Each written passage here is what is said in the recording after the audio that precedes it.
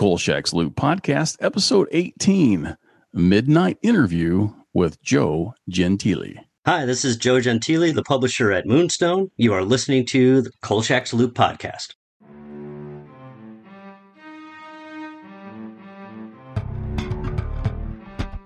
All right, Joe, thanks so much for being with us on this particular podcast. We've already said a few things, and we may edit those in, or we may not. I'm not sure how we'll play all that.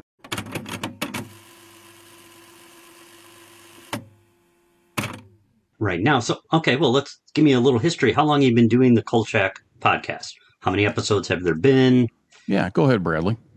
Yeah, so I think we're at episode 17, and we've covered up through... we've recorded up through, I think, Spanish Moss Murders and then Horror in the Heights. So we got Mr. Ring coming up next. And then Spanish we did with Rich Haddam, who wrote Mothman Prophecies, and I think he's working on DC's Titans now. And he's also did Horror in the Heights. And then we have, just basically that's what we covered. Talked to Mark DeWoodziak for a couple episodes. Had a Halloween special. Basically just mostly covering the series. And eventually I think after we cover the series, we're going to cover the books and yeah, so that's sort of where we got off. We haven't done the movies yet because we were going to wait till after, sort of have the movies after the show, so we could do like the first movie, then the first book, and then the second movie, then the follow-up book, and sort of compare them, and have James Rice on for that. But yeah, that's basically where we're at now. So when you do it, like you talk about an episode, for instance, just it's the two of you talking. Do people comment, or what happens? A little bit of both. I mean, we always intend to cover the episode in detail. Bradley's got a billion notes when it comes to all the cast and all of his connections that he have. We have various subjects that we'll cover, whether it's specifically the monster and then the paranormal influence that is brought out with that monster that would see in nonfiction, so to speak, and people reporting things. And then we have had, again, a couple guests on. James came on too, and we talked to him about his dad.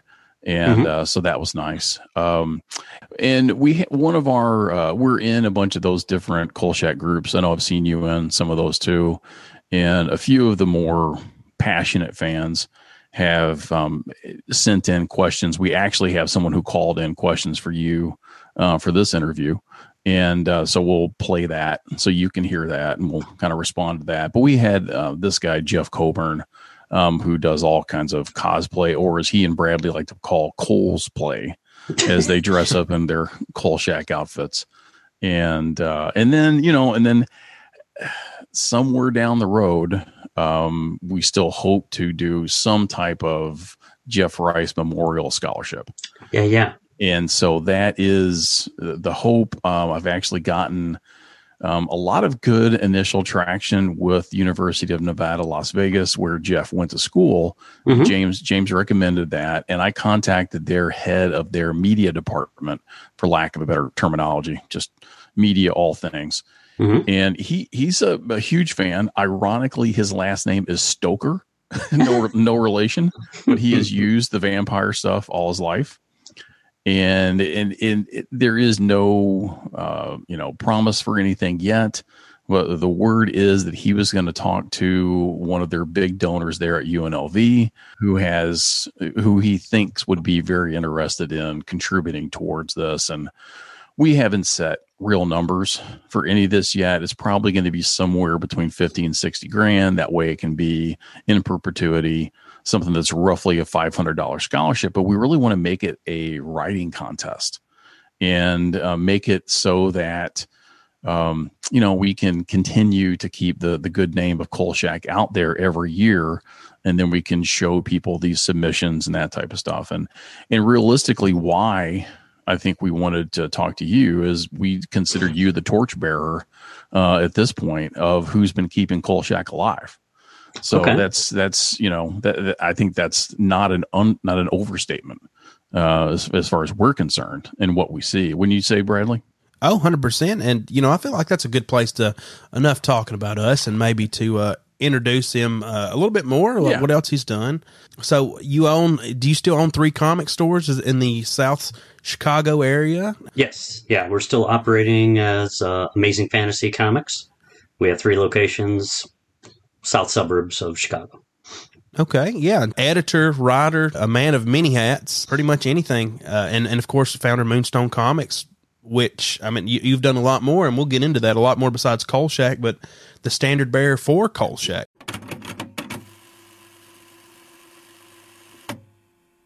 But what do you consider your title, Joe, other than the man that we all bow down to for keeping Kolchak alive?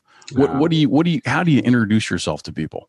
I don't think I put a title to it, but Kolchak was important to me as a kid. And when we started Moonstone, that was the first thing I went after. Cool. I wanted to, what is not out there in comics that I would want to see, that I would personally want to read? What's not being served out there? And Kolchak was my first go-to, but I didn't have any experience at any of this. So right now, I guess I just consider myself the Moonstone publisher right now.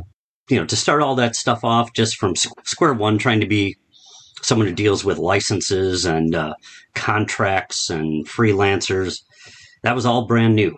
But it certainly has been a long and fun ride as far as Kolchak goes. Yeah, that I think someone may have sent you my notes, because that was going to be really my first question. I think that's where we start is, I was just thinking, were you one of the first people to envision, Kolchak in the comic world? And it sounds like you kind of were, at least at the very least, you're the one who pursued the rights to be able to do it. Right, because the rumor is, I was not a part of this, but I do know people who were, that Topps, when Topps had a comics brand, Topps Comics didn't last too long, but they were out there for a couple of years and they pursued it. I do not know what transpired there. It didn't happen, obviously. Right. I do know that as soon as I talked to Mark Dawidziak, and then we both talked to Jeff Rice about it, when we got going, somewhere along the way, soon after, I want to say it was DC Comics, somebody else jumped in to try to get it. And I will always be thankful to Jeff. Jeff was a very loyal person. Mm-hmm. And he stuck with us. And knowing that, DC would obviously put up probably larger numbers, maybe for a shorter period of time, but he didn't care about that. What he cared about is somebody who cared about his character. And it's hard not to think about that from time to time when I think about Jeff, because that's his loyalty. I mean, Jeff was Jeff. He would give us copious notes. He loved the written word. So no phone calls. I talked to him twice on the phone. He didn't like it either time, but he would write letters.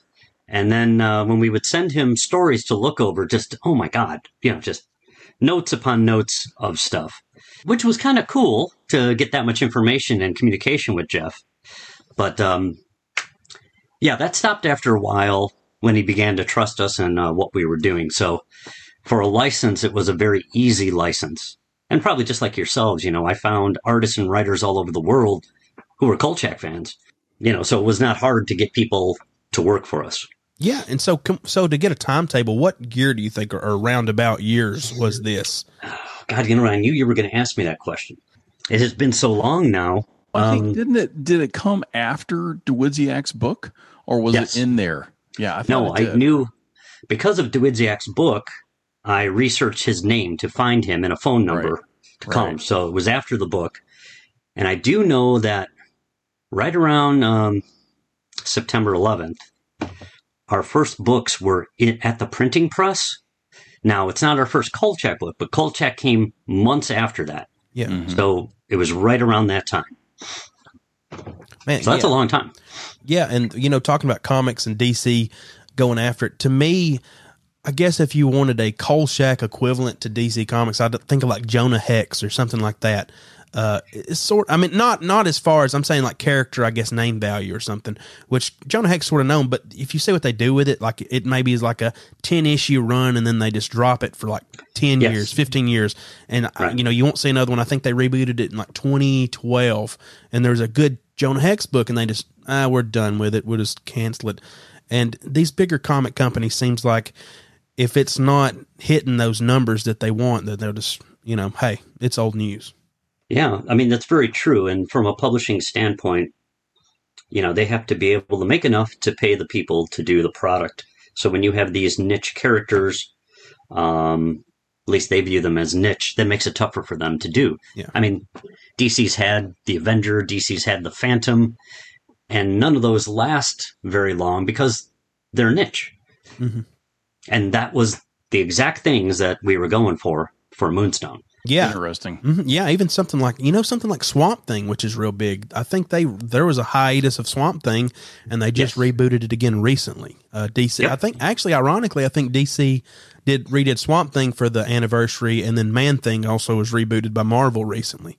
Yeah, that's true. Which I know you run a comic shop, so I'm sure this is nothing to you. Oh, I know all these dates and stuff. No, it's all right. So, hey, back to Kolchak, and I loved hearing what you said about Jeff's personality being so loyal, and I have heard Mark Dawidziak both write that to me and say that to me, and James certainly I think say it that Jeff was loyal to a fault to a certain extent. And so I think what James has also indicated to us is that Kolchak, and a lot of times, was the character that his dad wished he could be. But I think, the reality from what I hear people say, and this is what makes me want to do this memorial scholarship and all these other things, is I think this is definitely what Jeff was. He was a very loyal person, and I think you see the very first episode in The Ripper. Jane says she can't trust him. That he'd steal a story from his own fairy godmother. But I think the people can trust Kolchak, that he is going to try to find the story that everybody wants. And I mean, is that the main appeal for you? Is that we can trust our man Kolchak, or is there other things about it that you see when it comes to liking the movies, the TV show, and then exploring it in comics and everything else? What still draws you into that, Joe? Well, that's another good question. We used to call him the Truth Seeker here at Moonstone. Are you serious? The character being the Truth Seeker, and then we also had on many times, as far as taglines go, we would use the everyman description for Kolchak because, okay, he's got no powers. He's no greater than you or I, but he's out there to seek the truth, no matter the cost. And I think just as an adult now watching this or reading the Kolchak stuff is the amount of bravery he has. Yeah.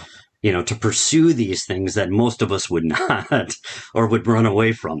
So the everyman appeal, the seeking of the truth, and just the, pretty much borderline ridiculous bravery against all odds. I mean, I think those are super appealing qualities. Right. And you can definitely frame stories around that type of almost blind heroism, that somebody does. And I think they sell the idea that he is a bit of an egomaniac, but I don't think that comes through nearly as much as what they tell him he is. Mm-hmm. You're the old big city reporter who's been bounced out of everywhere, and you're only doing this for the byline. And then he quickly is like, well, what if I am? It doesn't matter. And and I love that side of all those things. So I think that's great that, again, it's something that you, as someone who is a creator and a publisher, who can bring that and still bring that still to life to people and have them experience it. And on these sites that we have, so many people are all roughly my age and above. So I'm 55, and there's just and I was 5 years old when the first movie aired, and I did get to see it. So we tend to ask a lot of people, where were you when the first things popped out? So what was that experience like for you, Joe, when you first got to see Kolchak? Yeah, I was really, really young. The memory of it is scattered because I would be literally at my next door neighbor's house watching it on a tiny 12-inch screen sitting on a kitchen table. Yeah. And it was the zombie episode. And I remember it was on at 9:00, I think, Chicago time. And after the episode, I would have to walk to my house. Now, it's one house away. But in between those two houses was like this row of bushes that I would have to traverse, braver, to get to my house. And although I ran from house to house, it was the longest trip I can remember as a kid. But it was super scary and exciting, and that never left. That was just a great feeling. That's good. Bradley, I want you to ask your next question, but I do want to say that that is such a, I don't know, a similar experience, not that I had with Kolchak per se, but anything that was kind of scary when it was dark out. And I had probably 6 or 7 houses to run past to get to my house from a friend's house. Okay. And it was at night, and I still can remember the wind like blowing in my ears, the sound of me just hauling butt down the street to try to get myself back home. That's because we just watched something scary, or even if we didn't watch anything scary, it was just in my head, all the time. I love that story. Bradley, what do you want to say? Yeah, and I think a part of the appeal of Kolchak and something that brought me in was I had never heard of Kolchak whenever Robert approached me and said, hey, I want you to do, without even like really saying it, he said, I want you to do a podcast with me about Kolchak, and I know you've never seen it, so go watch the movie, and if you want to do the podcast after watching the very first movie, you tell me yes or no on it.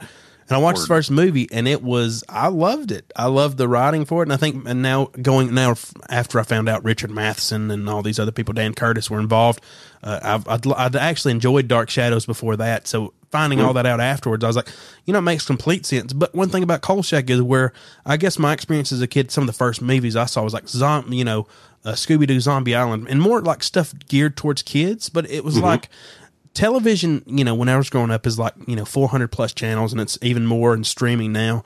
But whenever you were kids, like there's 3 channels mainly. And so you have to watch what's on TV. So they have to put out something that appeals to parents and appeals to kids. So Kolchak appealed to parents, dads watched it with their sons, with their daughters, whoever. And it's something that, sort of they had to cover the margins, cover the different gaps. And so everybody enjoyed Kolchak. It wasn't like geared towards kids or geared towards adults. It was sort of, you could find a potluck of anything you wanted every week. If you want to see him battling a werewolf on a cruise ship one week, or or anything, or a zombie a zombie riding a bus, however the heck that happens. I don't know how he gets a bus pass on that, but there's so much to it that I just really. And that's one of the fun things talking about it too, is like the intense scenes are so fun, but even like the things where he just gets on the bus and goes, and they let him off and nobody questions it. Like, hey, I mean, it's just so much fun just talking about Kolchak. But moving on to my question, you talked about comics, no doubt had an influence in your life, of course. You own comic shops now. What were some of the comics that you read growing up, and who were some of the writers or artists that you remember looking up to or enjoying their work? As a kid, when I got into comics, it was because relatives would give my parents hand-me-down comics that their kids were done with. So the first comics I got were Neil Adams' X-Men. At the time, I didn't know how cool they were. I read them and I liked them. We had early Gene Colan Daredevil and stuff like that.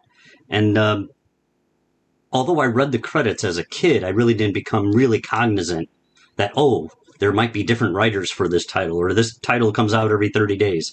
That wasn't really part of it. I would just be handed a pile of comics.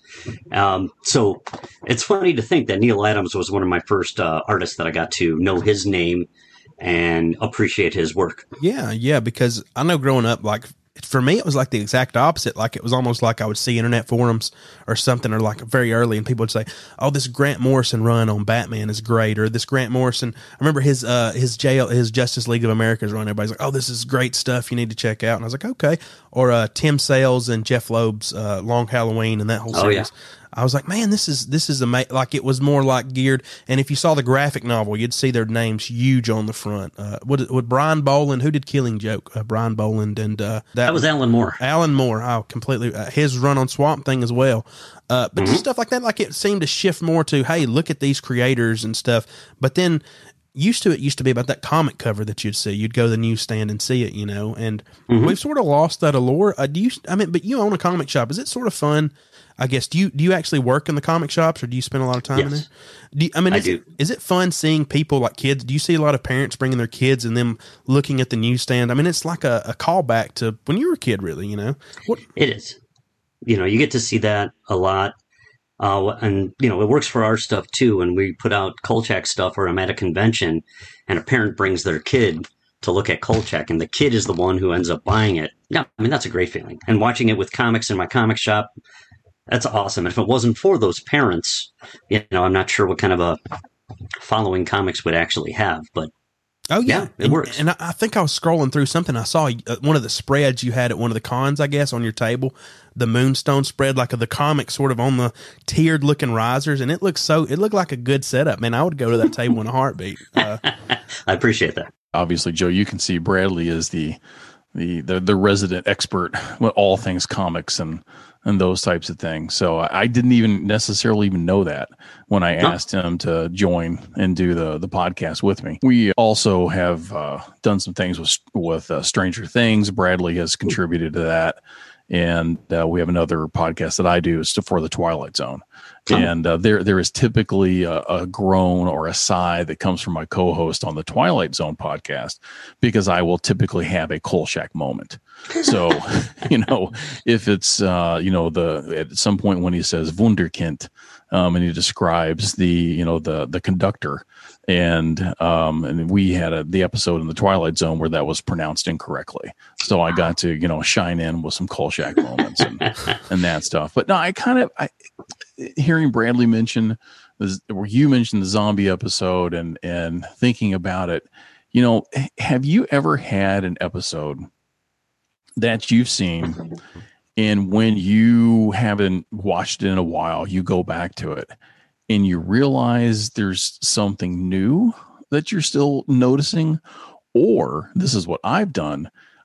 I kind of deceived myself after playing it over in my head over and over and over again, that things happened that never really did. One of them is in the zombie episode. He is so intricate when he talks about sewing up the lips, of the zombie with the needle and thread, that I believe that there actually was the scene in the show where he did insert the needle into the lips and pull it up through. Now, maybe I saw that on some other version of it, but at least in MeTV, I think where we've said Bradley, sometimes they may edit some things out. I didn't see that scene. So does that actually happen in that? Do you remember that? Or have you ever sort of projected your own memories into some of these episodes? Certainly I have done that. But you're right, because of all the edited versions of that out there. When the first VHS came out, I ended up getting those because I wanted to see them uncut again.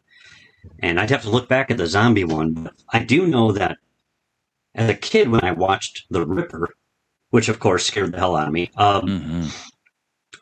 the funny part for me is rewatching an episode, knowing what's going to happen, and still getting that fear tingle, that feeling. Yeah.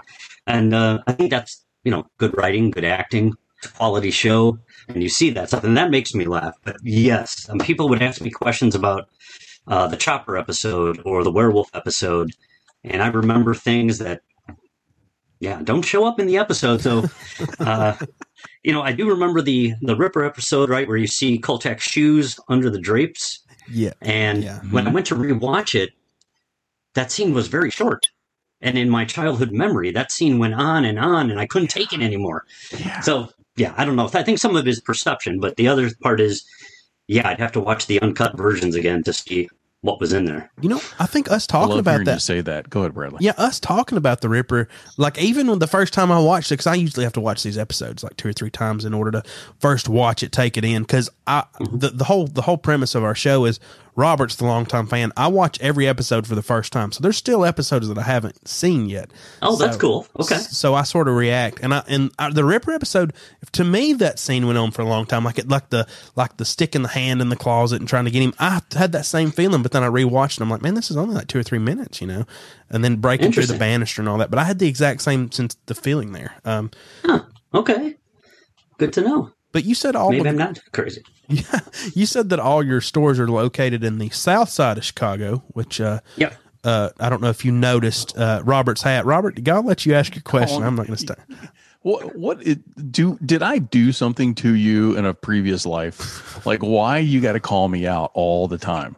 He called me out one time about trying to know that Nosferatu's character's name was Count Orlok, with Dwidziak. Hey, you know it now, though. Now I have watched so much, because one of the people we are eventually going to interview is J. Gordon Melton. He's a vampire expert. He is actually a professor of new religions at Baylor University currently, but he is kind of all out there. Ed Gross, if you may know, who was involved with the publishing, I think, with the first Dwidziak book that he did. Yeah. Yes. And Ed has launched a website called Slayers and Vampires, and then he's been interviewing some folks. He actually, this is completely off track here, sorry, but he actually got to spend many weekends interviewing Jonathan Frid. Of course, who played Barnabas Collins. Wow. And he has done his dues for those types of things. But since hearing that guy, yes, I have upped my game. But yeah, my wife is a Cubs fan. Okay. My brother was a Cubs fan. I am still mostly a Cincinnati fan, but I'm not allowed to say that around this house. So yes, I'm wearing the Army issue Cubs hat, and we were going to ask you if you're a Sox or a Cubs, and we figured. No, I'm a Cubs fan. What? There you go, Bradley. I put money that you were a Sox fan. I know, that's all right. Yeah, my relatives all came from like the Blue Island area, which is still south of Chicago. But for reasons unknown, this was the 60s, Cubs and Sox players on a home game would come to my relative's house for pasta. Shut up. So as a kid, I was getting like autographed photos of Don Kessinger for the Cubs or Milt May for the Sox, getting all kinds of crazy shit, but I never got a chance to meet any of them, of course. But yeah, so all my family was Cubs fans, and that's just how it worked. Yeah, that's cool. Awesome. That is really awesome. Well, I've been to I guess only 2 games, and but just the environment there, being able to walk to the game. We'll take the train and then walk to the game, and then all the different pubs that are around. And my wife is a staunch vegan. There actually is, I guess it's the Chicago Diner, maybe that's there. It's all vegan, but they serve like pub food, all vegan. So you're getting mac and cheese and mashed potatoes and fries and whatever else it is, and burgers. So we just love that place. And man, that park. I mean, I'm not a huge baseball fan. I did play and I like it, but you have to like embrace that park for what it is, because it's just so beautiful. Yeah, I'm a Braves fan, so yeah, he's a Braves fan. Well, I've waited 26 years. Come on, give me a break here. Yeah, no, I don't think you can talk to a Cubs fan about waiting 26 years. So no, you're right. Yeah, you're exactly. Right. 100 and how many years? Yeah. Oh my God. We did, because we're here in Louisville and they have the Louisville Sluggers. That's where I'm from, it's Louisville, Kentucky. We had to get a bat. So we do have the World Series championship bat. And it's like the one thing of any collectible item that I have. That's it. That's really the only thing I have. But some friends of mine who are Cubs fans were pretty impressed. Like, you bought the bat? Yeah, my wife, man. Just don't even try to get in her way. You had to have, some Cubs stuff. But speaking of Chicago too, and this is something I hope to do somewhere down the road. And as another aside, I have a brother now who's lived in Chicago for about 20 years. Tell me about the Chicago Loop. And, in the first episode, Kolchak says, or at least Tony comes in and says, "What are you doing?" And Carl says, "I can't stand it anymore. I'm going to go see what's happening on the Loop." And Tony yells, then, "There's nothing around here other than Miss Emily's column. There's nothing on the Loop." Essentially, that's what happens. So this is why we called ourselves Kolchak's Loop, is because of that very reference. And I know that it's a reference to the trains, and essentially the Loop that the trains make. Is there even any kind of perception as a, now I'm guessing you're obviously a lifelong Chicagoan, so has that even come up in conversation? Oh boy, it's the loop, or does that even, it's probably just a mode of transit that you don't even think about? For most of us here, the loop is now a section of the city. Okay. So the original reference to it, I believe, is pretty much lost to most. So it's really like the main downtown area of Chicago is called the Loop. Mm. You know, whether it's Merchandise Mart that's there, or I can't even think of now, but it's where all the businesses are located. All the big businesses, all the big retail is in the Loop, right off of Lakeshore Drive. So it's interesting how that went from one meaning and kind of has now transferred to cover an entire area. Mm-hmm. But it's been that way for a while. Yeah, that's kind of what I thought. I mean, I have YouTubed it and found a few people that have done their travel videos. This is the Chicago Loop, and they, say various things about it. Okay. And I think still the amazing thing, I think, for fans is that at least some of the scenes, and you may know this better than I know, Joe, were definitely filmed in Chicago, at least the outside of the building. Where everybody points to this when they go to Chicago, who's on these sites, and they show a picture of themselves taking a shot of that. My brother did this for me once too. He was just somewhere downtown and he realized this was the building, so he took a shot I've of heard that. Mark Dawidziak would probably be a much better guide to that than me, because I do not know the locations that were used. That stuff was filmed quickly. It wasn't although it was complained by the networks as an expensive show, it really wasn't that expensive compared to most. But I don't know if that included many outdoor scenes. They did show the street scene. This was all from the buffer or the entry to the show. You would see some of the outside exterior of Chicago, but I don't know how many other exterior shots were used, to be honest. It doesn't look like much.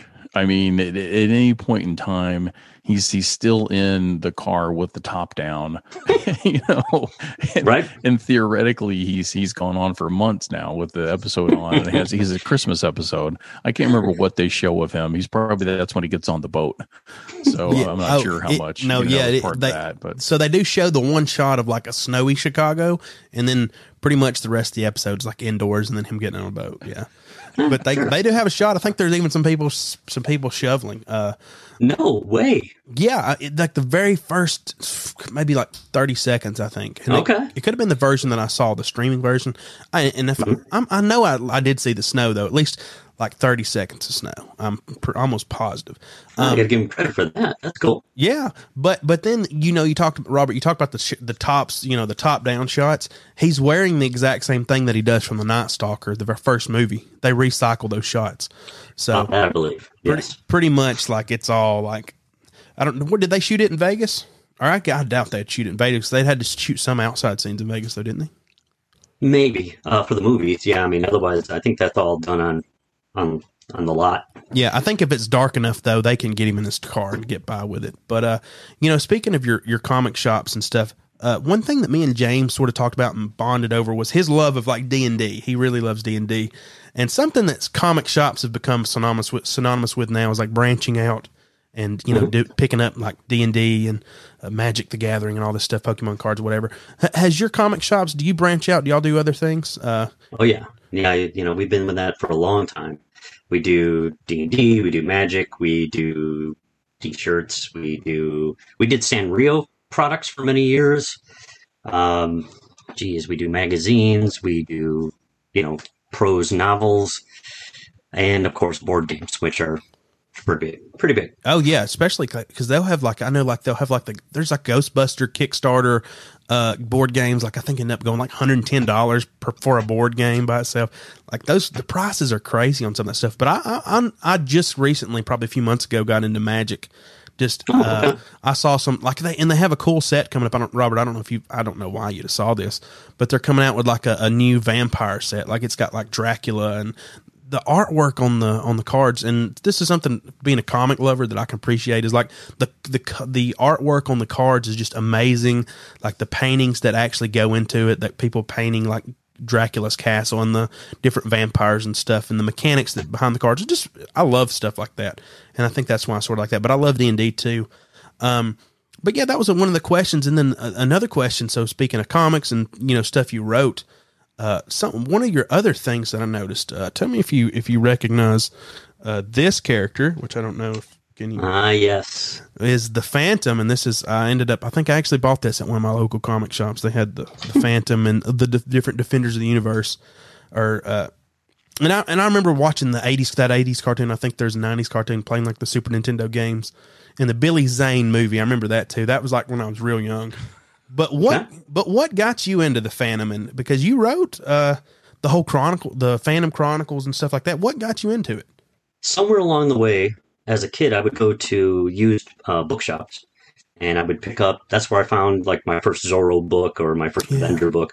They had novels for the Phantom, and I had picked up one of those as a kid.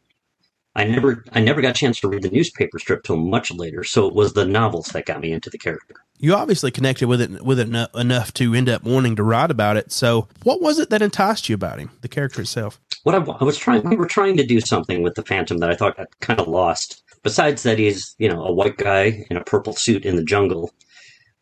We wanted the generational tale, right, to be more of a mystery, for his character to be his mystique. Because right now, when we were, before we got the Phantom that had come before, in the newspaper strip is very lighthearted. It's pretty much G-rated material. And then the comics that had come out, I don't want to say he was borderline superhero, but it wasn't as interesting as I think the character could be. But of course, I didn't know then. I do know now, dealing with licenses, you may not get all that you want. So it was about hyping his mystique. Like when people see the Phantom, this is a guy that's been around for hundreds of years. That's got to be creepy. Because it's generally not known that the son takes over for the Phantom, and then his son, et cetera, et cetera. So I think that's just pretty interesting, and that he's like this, like a judge. People come to him with problems in his native fictional land of Bangala, but various tribe members come to him. But our thing was, I like when we bring the Phantom out of that and we bring him to Chicago, which we did for a couple of series. Like, what is that character like outside of the jungle? How can he be interesting outside of that milieu? And that's what we went for. And I think there's a lot to that character. It's a story I often tell, but it's fun. Our first dealing with licenses, you had to get all the artwork approved. You have to get all the storylines approved. They have to approve all the artists and all the writers. There was a story we had with the Phantom. It was an early story. And Diana was in some trouble. So he had to commandeer a Jeep to drive to rescue her. We were told that we can't have the Phantom driving recklessly. And that was an issue that we had to change. For that, all right, so he's driving to save somebody, but he's apparently going the speed limit and, following all the traffic lights to get there. So we found ways to tell that story without being very specific about it. Or we have, he wears two guns, right, the Phantom, but he can't shoot anybody. He's not allowed to shoot people. What do you do with that? And there's only so much of, I shoot the gun out of your hand thing that really, it's only so much of that is believable. So you got to find other things to do, which made us telling stories both more interesting and tougher to do. We certainly enjoyed our time with the Phantom, and we keep trying to get the Phantom back to do more Phantom stuff. Man, I would absolutely love that. I grew up loving the Phantom, and when I was a kid, like after Defenders of the Universe, I think they had it was like Phantom 2049, I think was like the thing, and it was like him in the future, and that was what the video game was based off of. So I remember that too. And the movie, I don't know if I think I enjoyed the movie as a kid, but looking back now, I'm not sure if it holds up as much as I thought it did then. Okay. But I still, Phantom's one of those characters that I always loved. But speaking of, I guess, different characters and all this stuff and different licensing, you actually answered my question about I was going to ask you about that. Talking about different, having to deal with them. I ended up talking to one of the storyboarders for He-Man, the cartoon in the 80s, and he's saying, oh, He-Man's got a sword, but he can't use it. And hey, you have to put all these weird taglines and stuff at the end. And I thought that was interesting, but I was reading, and you know a storyboarder yourself that worked at Disney. Am I correct on that? Yes. Ruben, how do you say his last name? I've always said Procopio, but I could be wrong. I thought that was correct.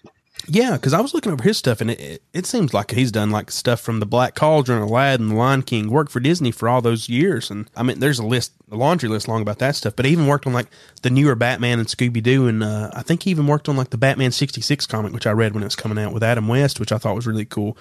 Tell me about your relationship with him and how you got to meet him. Ruben's a great guy. He's one of the nicest people you'll ever meet. I met him through a fellow writer of mine, Richard Dean Starr, who lived near Ruben at the time. And Ruben's a big fan of all these characters. The Hornet, cool. The Pulp stuff, the Ranger, all these guys. And he also knew people in both Hollywood and in licensing because he's worked with Disney and all these other things. Yeah. But I met Ruben as a sculptor. Ruben sculpted a bunch of statues of these classic characters. They're gorgeous. He did the Ranger, he did the Phantom, he did the Green Hornet. So when we got together, Ruben was all about, was very excited about these characters. And so he did many, many different covers. He did Captain Action for us. I mean, he did all kinds of things for us. Great guy. I know he's still working I want to say he has now gone up to be like a supervisor in various animation departments. But yeah, he's a great guy. Yeah, I just thought that was super cool. And now it's like, I'm sure there's even more sculptors now, but most of a lot of the sculptures you see of like, I guess, well-known characters that get licensed are like they're sort of like made in factories, sort of sculpted and stuff. You don't get I'm sure you can get the highly detailed if you get them like if you commission them privately and stuff.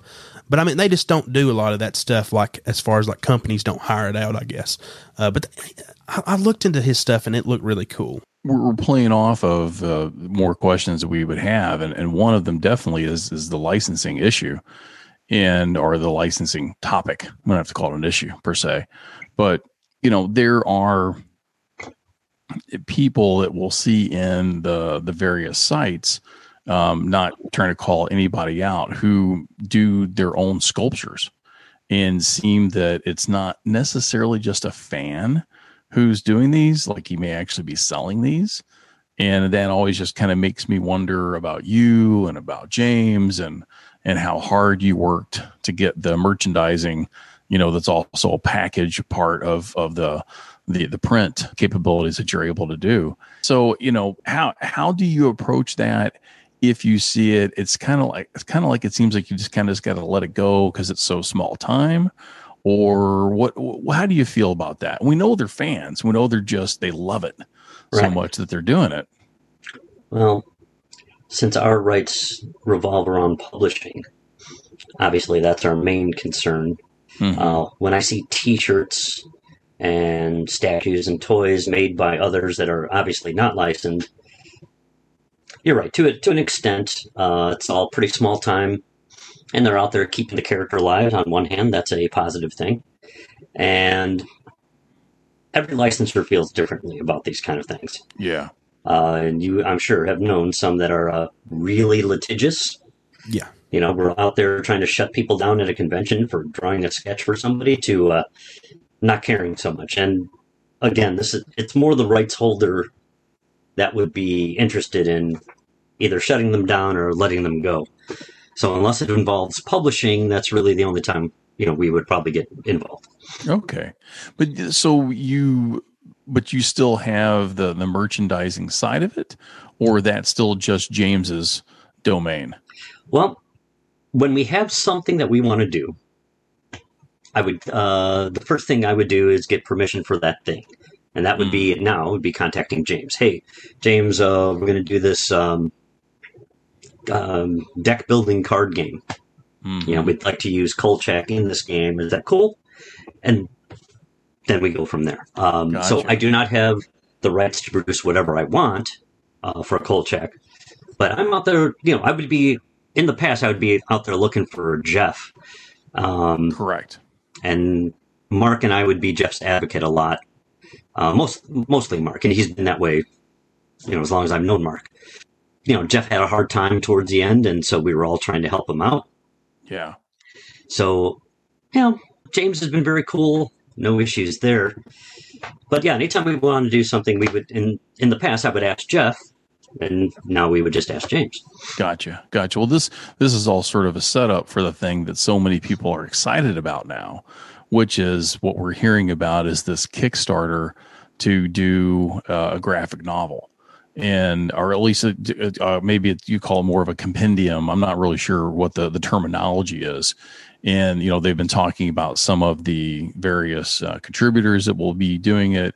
And of course, Randy Barnes is a big friend and fan of our Rodney Barnes. Well, we're a big fan. Sorry, Rodney Barnes. Sorry, I got a friend named Randy Barnes who is a shot putter.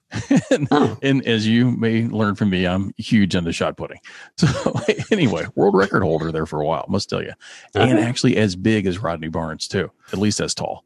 No, but anyway, I was speaking to the person who's not speaking to, but writing back and forth to the person who's doing the Kickstarter. And then he had said that I think both you and James will be providing some nonfiction writing that will go in along with this. Is this a rumor that can be announced at this point? Or is this, do you know that you're doing that? It's been talked about. I know that we did talk to James about it because we certainly want to get the closest thing to Jeff Rice to be part of it. And I think it's good for James to be part of this stuff that he was on the outside much of his life. Yeah. I think it's cool, and I know that he's interested in doing it. The Kickstarter thing is exciting. It is really apart from the Moonstone continuity of Kolchak. Right. It's kind of a self-contained, it is a graphic novel. It's a collection of short comic stories in a very chronological fashion in Kolchak's life. And we have a lot of great creators. We're excited about it. The other James is the guy who's spearheading. Right. So, and I thought that was excellent because, again, I need somebody who really knows the Kickstarter model, and I do not. So I was happy to hand that over to him. And I was going to ask about the kicks. So you don't know, you're not on the Kickstarter side as much, I guess. I'm not. I am involved in everything that is going into that book. Yeah. So as far as, I guess, the Kickstarter model, to me, and this could be me projecting, I don't know if you can say yes or no to any of this, but it seems like somebody was asking in one of the groups today. They said, why can't they just go the traditional publishing route? Why can't they just publish it, straight up and not have to get people backing beforehand? And for a 50th anniversary thing with everybody involved, and I know Rodney Barnes especially, I don't know. He just signed with Substack. I know he has some issues with, he can't do new comic projects sometimes. I don't know. I didn't know if it was a new thing he could do, if it's limited Kickstarter or what the thing is with that. And also Kickstarter's pretty much guaranteed, hey, it's backed. You get the money up front. So it's less if it either it gets made or it doesn't. It don't get published and then you don't lose the money on the back end, I guess. And especially with so many people involved, I feel like that would be a better model. And that's the reason maybe he went this route, Well, that is certainly all very valid. Of the graphic novels we put out of Kolchak, they've all been very tough to finance. They've all gone through the regular distribution and publishing model. So this would be the only one we've ever done this way, Kickstarter. And in order to attract different names and to get a couple marquee type players involved in this, we had to find another way to get to finance this. And this is an avenue, and it does seem to work for some comic products. So again, this is not my thing. If it was my project, I probably wouldn't be on Kickstarter because, again, I'm not an expert on how to work that. So it's a great experiment for us to see what we can do on there. And we've talked about Kickstarter so many times here at Moonstone, and we've actually never pulled the trigger. So this has worked out to our benefit, is to have someone who really knows what they're doing. Give it a try. And one of the funnest parts about Kickstarter that sort of makes it unique, I guess, when you're using it, is for the person backing it. you want more people to buy this because, hey, you have certain tiers that unlock as you go further along. You might get a special print, or this is not just going to be a graphic novel. There's more to this than that, you know? Oh yeah. And there's going to be stuff you unlock, and I can't wait. We actually have 2 episodes scheduled with the other James who's heading this project. Good. So we're going to talk to him all about that, and we're going to do whatever we can to help him push this because we want this to succeed. Because anytime Kolchak succeeds, we all succeed. I mean, am I right on that? No, that is nothing wrong with that. No, and so I don't know, the Kickstarter model, it's fun, and I know some people are sort of hesitant on it, but it's fun, it's entertaining, and it's something different. And I think that just because it's different, don't just sort of cast it aside and be like, oh, I don't like this. It's going to be fun. There's a lot of great people involved with it. So I would just recommend, you know, James is on board, especially. I think this is the first thing James is really doing as, you know, and he's sort of following his dad's footsteps. And we've talked to him about it. And gosh, I'm excited just talking about it now. And I can't wait for January when this thing launches. You know, that's not cool. Coming. Yeah, that's not coming through at all, Bradley. I have diffikolty. I need seeing your excitement. Sorry, Joe, I didn't mean to cut you off. No, that's okay, man. Let me jump into one more question about Kolchak, and we do want to play our caller stuff. And Joe, we know you're not just going to stay up all night with us, so we really appreciate you doing this again. Okay. But the thing that I'm wondering about is you as both a publisher, an editor, and a writer of Kolchak stories. What is the 1 to 3 or so essential elements that you feel like have to be part of a Kolchak story, more than just inserting Kolchak in a scene with a monster, yeah. and I feel like a lot of us who are fans could probably reel off 15 things that we think, but you've been on this creative side of it. What would you think is at least, anywhere from a few things there that have to be part of some stories? It's funny because Mark Dawidziak and I have talked about this often, because as I get submissions or as I solicit writers to give me submissions on Kolchak tales, it has to be a Kolchak story, right? It can't be what sounds like an X-Files story or just a horror story. And Kolchak, what makes Kolchak to me is you need an element of terror, because it's not gore necessarily, right? Terror is a different word. You need a certain element of noir, because Kolchak is going against all the odds here, right? Time is either winding down or something bad is about to happen. So he's desperate to get to the answers. And you need character.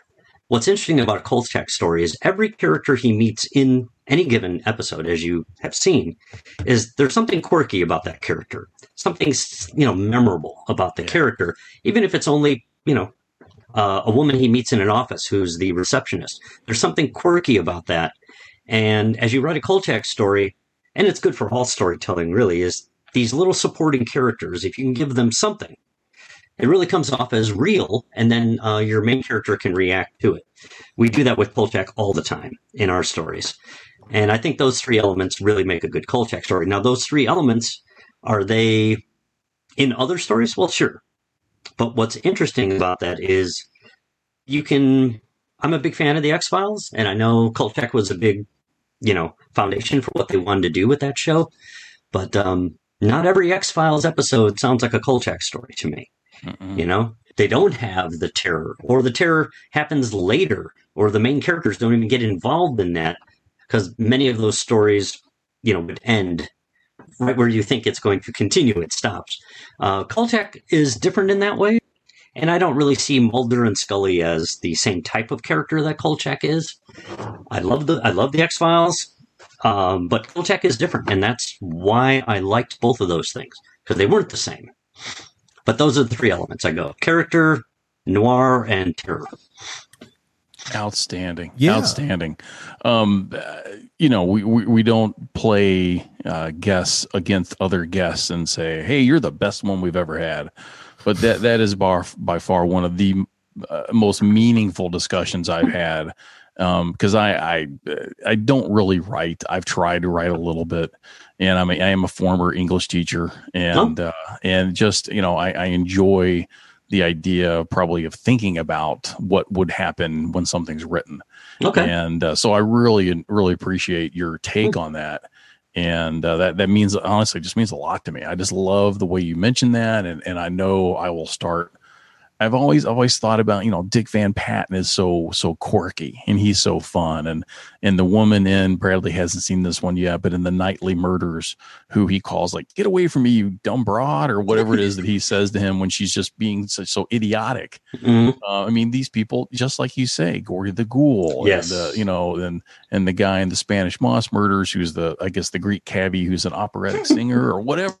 Or what about the construction worker, who has Indian roots, and that was Jim Smith. That's what the guy who was in all the Every Which Way But Loose, and Falconetti from Rich Man Poor Man. Okay, so what episode are we talking about now? So I jumped around a bunch. So it's the one with Machimoto. It's what was that technically called? Something Eater? Energy Eater? Oh yeah. Okay. Yeah.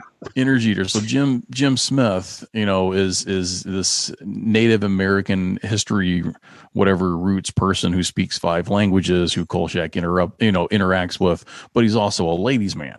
Of course. Getting all the broads when he's there. And but the amazing thing about that guy is he played Falconetti in Rich Man Poor Man. He was Nick Nolte's nemesis.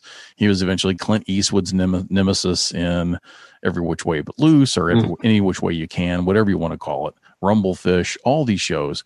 But he actually did speak 5 languages. He was a language translator in the Air Force. And had considered, he was a former bodybuilder, had considered going in, being full time, but got the acting bug and stayed with it. But yeah, those characters, amazing. Good point, Bradley. Speaking of, I'm sure if anybody's listening to this podcast, they know my favorite horror movie of all time is Night of the Living Dead. Of course. Which I would be remiss if I didn't mention the great story arc. And I haven't finished it because I haven't got the 3rd issue yet of the 3-part series that Moonstone did, the Kolchak meets Night of the Living Dead. And I haven't finished it yet, but from what I've read, it seems fascinating. I love it. I mean, it's like, wow, this is like something I didn't know I needed in my life, and now I have it in my life, and I still haven't finished it, and I need to find the other. Because I went to my local comic shop, and they had them there. I got all the Moonstone books they had. I'm like, okay, I don't see the 3rd. I think it's the 3rd one. I don't see it, so I'm going to have to find it online or something. But I love it. You're going to have to order it directly from us, I think. Oh, do y'all have it on in stock? I'll have to get it. I'll just get the trade paperback. I mean, why not? Man, I love that. How did that come? Because I know it's public domain technically because the way George A. Romero released the film. But whose idea was that? How did that come about? When we do a Kolchak comic, our goal is to put something out there that Kolchak fans will like, of course, and it's pretty much anything that has Kolchak in it.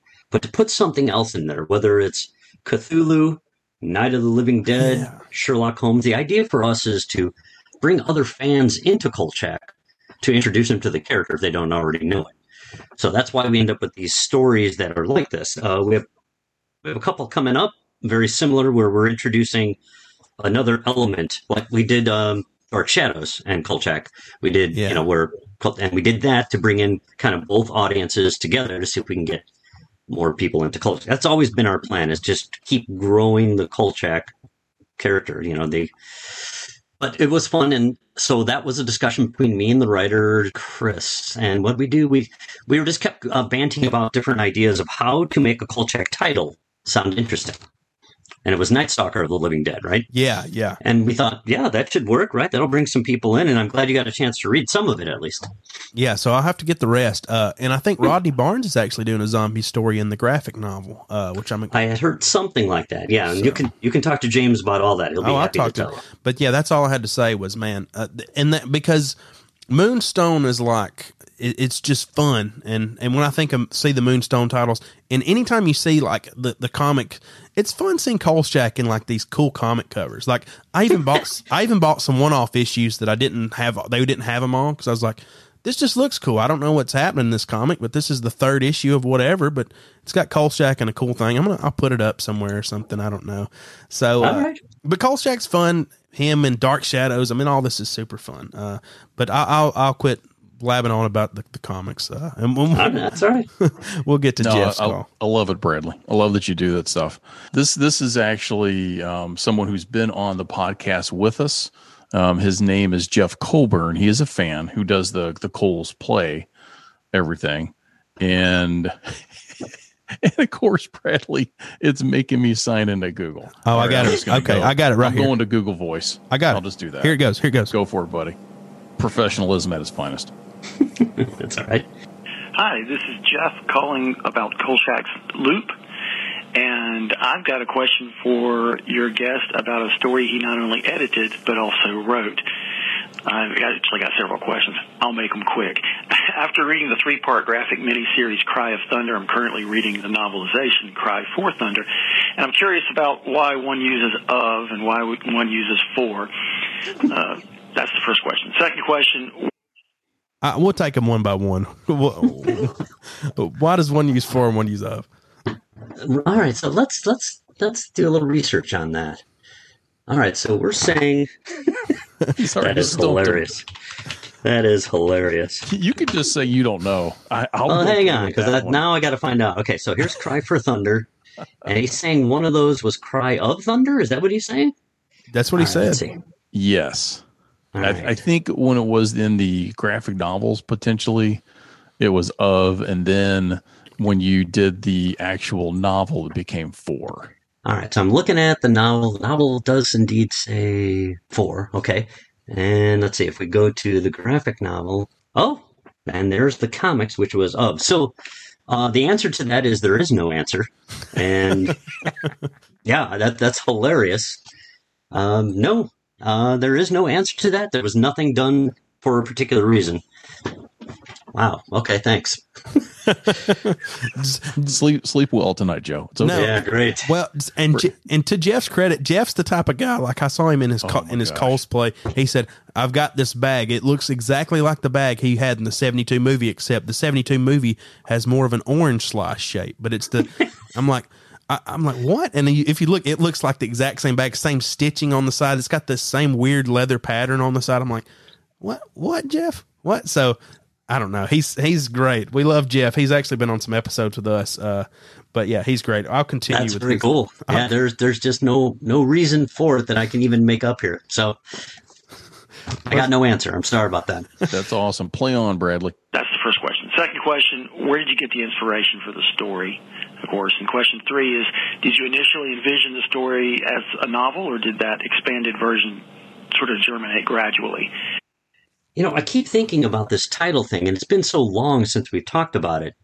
I think the for and the of were only to differentiate the two different things, the individual comics from the prose stuff. But it's been so long that I don't remember. But as far as the inspiration behind this became, I don't know where I came across this. There is a rumored historical character called Peter the Painter, which is really not the strongest name one can have. But it's an English myth about a guy who basically is responsible for bringing automatic weapons in for the first time to the country. And that was the inspiration for the story. Now, that's one part of the story, is this Peter the Painter thing. And the other part is that famous photo that may never have existed or may exist of the Thunderbird that was being held up by people who have killed it. It's a famous photograph for a cryptozoologist. Mm-hmm. Rumored, everybody thinks they've seen it. Like, I thought that I've seen it, but it doesn't exist. People have trouble finding it. So those two things I had. And I for some reason, I thought these two, I should be able to make something interesting out of this. And that's where that came from. It was supposed to be a comic miniseries. All right. So at the time, traditionally, a 3-issue comic miniseries was the length of a miniseries. Yeah. So I wrote that.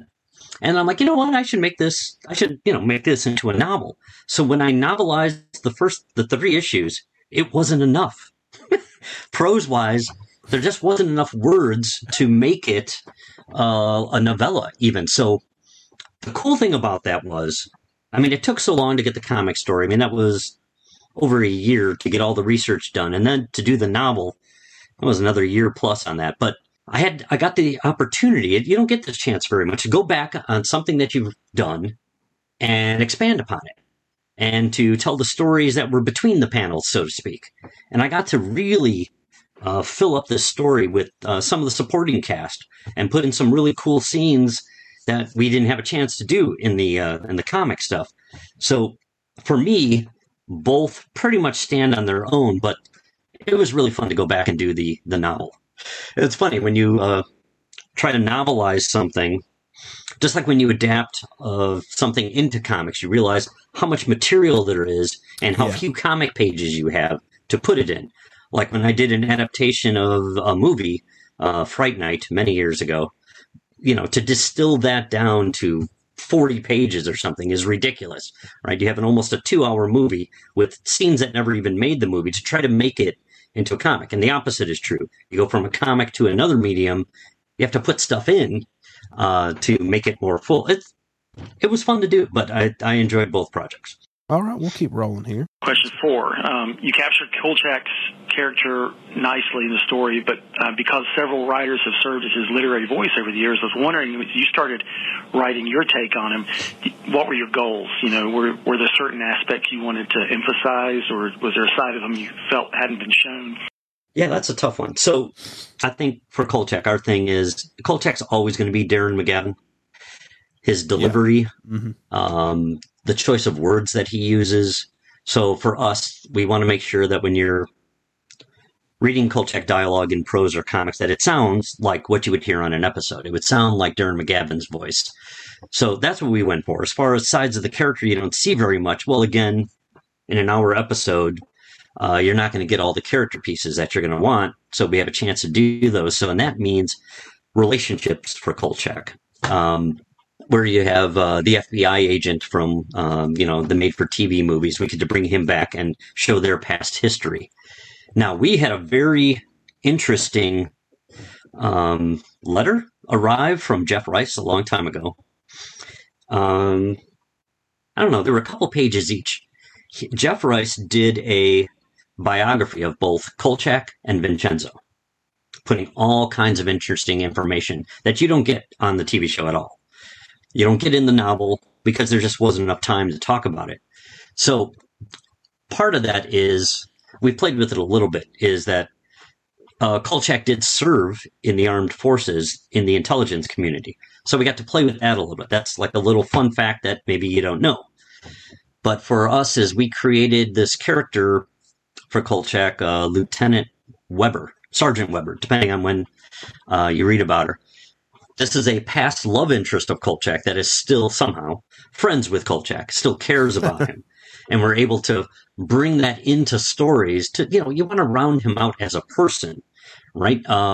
Just like him and Vincenzo, you don't want to see that. It's fun to watch them bicker and fight, but 24/7 of that might be a bit much. So in those biographies, Jeff Rice had Kolchak being married once and losing that wife, or that wife is killed. Now, that doesn't come up anywhere, of course, but we use that as a background because Vincenzo experienced that with his son, if I have this all right, where his son, had a drug problem and ended up dying. So you get to see these characters bond. Like, why? Otherwise, why on earth would these two people continue to work together? Right? They just are nothing but, repelling. Oil and water. Mm-hmm. So you find those moments, which are fun, where they really talk about something, where they're really two people talking. And then it doesn't take much, right, to flip the switch back to where they're fighting over it. But at least you get to play with that moment a little. And that's what we wanted to do, is to humanize them before going back to what people expect for the characters. Sorry, I got a little long-winded on that. Hey, no, there's brother. Love it. No, man, there's no such thing as we had a 5-hour Halloween special, and I mean, we had Mark. Anytime Mark DeWidziak comes on, it's hard to cut off at 3 hours. So I understand. So hey, there's no long if there's long-winded on this episode, if that word is not in our vocabulary. Well, I tell you what, Joe. Again, love your answers to these things, and I know Jeff is going to love those too. And we do thank Jeff for sending all this these questions in. Jeff, unlike me, is actually a writer. He has written a Kolchak novel. and he has let me start reading it. And Okay. man, I love it. I just love the beginning he's put in. It's so clear. I see all the things that I never think about when I'm trying to write that are part of what he has done in putting his novel together. He also, it's funny, former English teacher. Both of us lasted like a year in the classroom, and we've gone on to, do other things. But yeah, so I think very insightful guy. And if I ever finished editing the podcast he did with us, that will go out too. And but yeah, we really appreciate having him contribute to us. And Is he so what else has he written? This is his first thing. This is the first thing he's really worked on. He's done multiple drafts of it. And but yeah, I mean, I've read, I think at this point I'm probably up to about 4 different type of Kolchak novels that I've read. And I'm telling you, I mean, I'm a fan of Kolchak and everything Kolchak, and I think he really grips it. So he's always welcome to send it to me. Okay. Or send me a piece of it to start reading it. That'd be fine. Before we leave here, we want to make sure we get everything, all our ducks in a row. Is there anything in specific, any place they can follow you on Twitter or Instagram, and what's the website and everything? So our website is moonstonebooks.com. We are on Twitter as well. We're on Facebook as well. What we'd like to do for your listeners, because it's really cool that you had us on here, that you're promoting Kolchak. Of course, I'm always going to be jumping at that.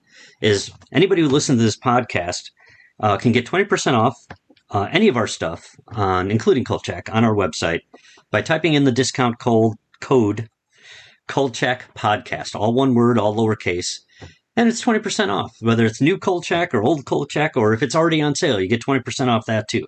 So at least, Bradley, you can pick up that third issue if you want. I'm going to pick up Night of the Living Dead so I can finish this. And yeah, so that'd be cool. Yeah, I mean, we welcome everybody. I mean, it's nice to get new Kolchak fans. It's nice when they come to the website or they're talking to us on Facebook about it. It's just cool. I know that there are Kolchak fans out there who are still learning that Moonstone exists after all this time, and that's fine. So I'm out there trying to make sure everybody knows that there is new Kolchak material being produced, officially licensed material.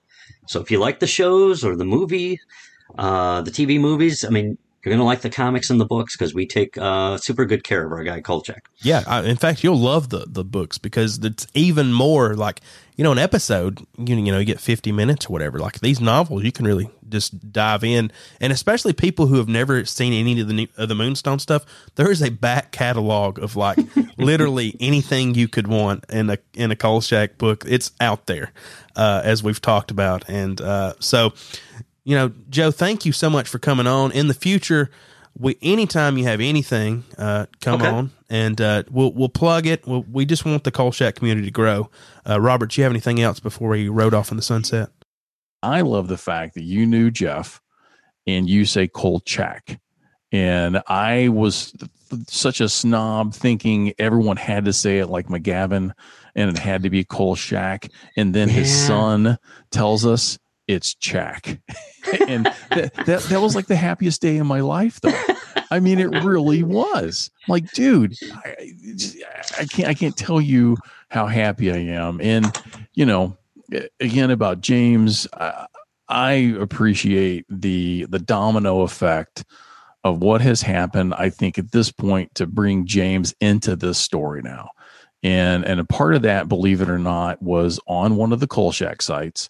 I was thinking about starting the podcast, didn't even really know Bradley, but I saw something that Mark Dawidziak posted, and I just commented, it's like, guys, I don't know if you understand how lucky we all are to have Dawidziak on this site sharing the things that he's sharing. I mean, this is phenomenal if you're a Kolchak fan. I got a message from Mark probably within 10 minutes of that he was on another site saying the same thing he just said, and got rudely spoken to, written by the administrators. Oh, because it's some of them are just so touchy when it comes to trying to sell things, and Mark wasn't selling anything. but for whatever reason, they felt like it was off the what they wanted. And then he contacted me and said, "Hey, thanks for the kind words, that you said." And next thing I knew, with Mark, it's not hard to strike up a conversation. So we're just nonstop, writing back and forth to each other. And then I'm kind of like, do I ask him if I can interview him? Do I ask him? I don't even have the Kolchak's podcast yet. And he's like, sure, come on, we'll do it. And so, so he led me to you, and then you led me to James, and it really, I think the ball's just rolling. So I really appreciate that. And I think that's awesome. And, we thank you so much for doing this with us right now. And just like I said, man, you are the torchbearer. You're the one who's keeping Kolchak going. And it's not hopefully a weight on your shoulders, because there are plenty of us out there. The numbers that are in these Kolchak fan sites are ridiculous. 10,000, 15,000. And I know there's some crossover here and there on some of these sites, but back to merchandising rights, that kind of stuff. I got in trouble because I kept telling everybody you were the main guy that had the rights on things. And they were telling, it's like, I don't know how many times I have to tell people, don't post that you're selling something. I'm like, I'm not. I'm just trying to say these other people are bogus. Joe has the real stuff. Go to his site if you want to do anything. And I got hit by that. Oh yeah, so they were like, we don't want anything from any site on here. I'm like, it's and officially I licensed. said, hey, but go to Joe. Anyway. Now, are you guys like, if people are trying to find you? Mm-hmm. Is it just Kolchak Loop? Kind of. We're on many sites in terms of the podcast. We simply call ourselves the Kolchak's Loop podcast to differentiate ourselves from almost everything else. So on iTunes, on Spotify, on all the other Kolchak's, like Kolchak apostrophe S. Yes, like possessive. Yes. Just look up Kolchak's Loop. It's at Kolchak's Loop on Twitter, Instagram, YouTube, which we don't have but like one video on YouTube. But this might be weird. Go but ahead. You guys could, if you have the capability, to create a probably 6x9 ad picture that for your podcast that I can put into our publications. Oh, dude, that would be amazing. That would be epic, man. I would really appreciate that. Do you guys? I don't know if you guys know graphics people or if you guys can manage this yourselves, but I'd be happy to do that for you. Yeah. Hey, Joe, that's actually more than I could. That's something I would never ask of you. We don't necessarily put our ugly mugs on. Definitely, picture. Definitely not. That's just going to be anti-sales. Man, that's going to be the case. I would love to do like an old school, like a old like Topps cards. I don't know. Like from remember the 60s and 70s, they'd put the ads in the comic books, I think that'd be cool to do. Something, just a throwback to fit in. I don't know. We'll talk about it, Robert, and Sounds great. Anything you want to do is fine. Okay. Fantastic, buddy. Yeah. So I take it that's Italian. Okay, I'm wrapping up here. This is probably not even gonna be on. So that's Italian, I assume? That is Italian, yes. Man. 100%. So okay. Well, if he had Cubs players and White Sox players coming to his house to eat Italian food, I believe so. Hey, you never know. You paying attention? No, I was paying attention. No, but do y'all do the feast of? Did your family do the feast of the seven fish? Was that what it's called for Christmas? Do you know what I'm talking about? I have never heard of such a thing. Oh, okay. I was just wondering. Have you heard of that, Robert? Seven fish. What's it I called? have. We have some family members who appear to have married into some connected families in Cleveland.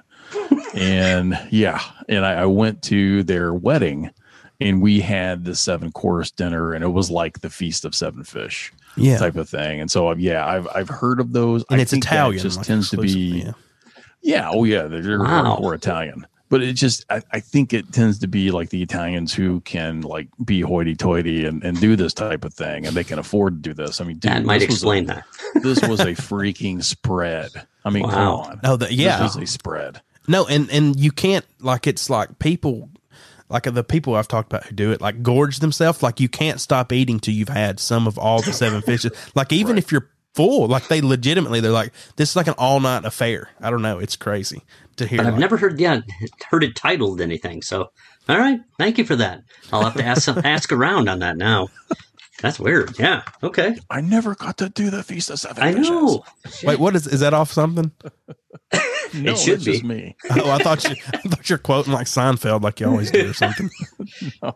Oh my God. Yeah, no, I remember it now. We did do it at their house too, here in Louisville, and yeah, and I barely eat any fish whatsoever, so I was just like, oh, great. Oh, I had a little bite. I mean, they had lobster and they had all the stuff yeah. you could eat. So Wow. anyway, All right. Hey, well, Joe, Okay. thanks for coming on, man. Of course. It's been a blast. And anytime you have any book or anything, even if we just get together for like 20 or 30 minutes just to Yeah. plug it, Okay. Sounds great. anytime. Anytime. we would gladly do any of those things with you. Thank you again so much for doing this. That's it, guys. So Okay. thank you for being part of Kolchak's Loop. And next time you see us, I don't have a tagline even ready. Well, for all things Kolchak, you can find it right here inside the loop.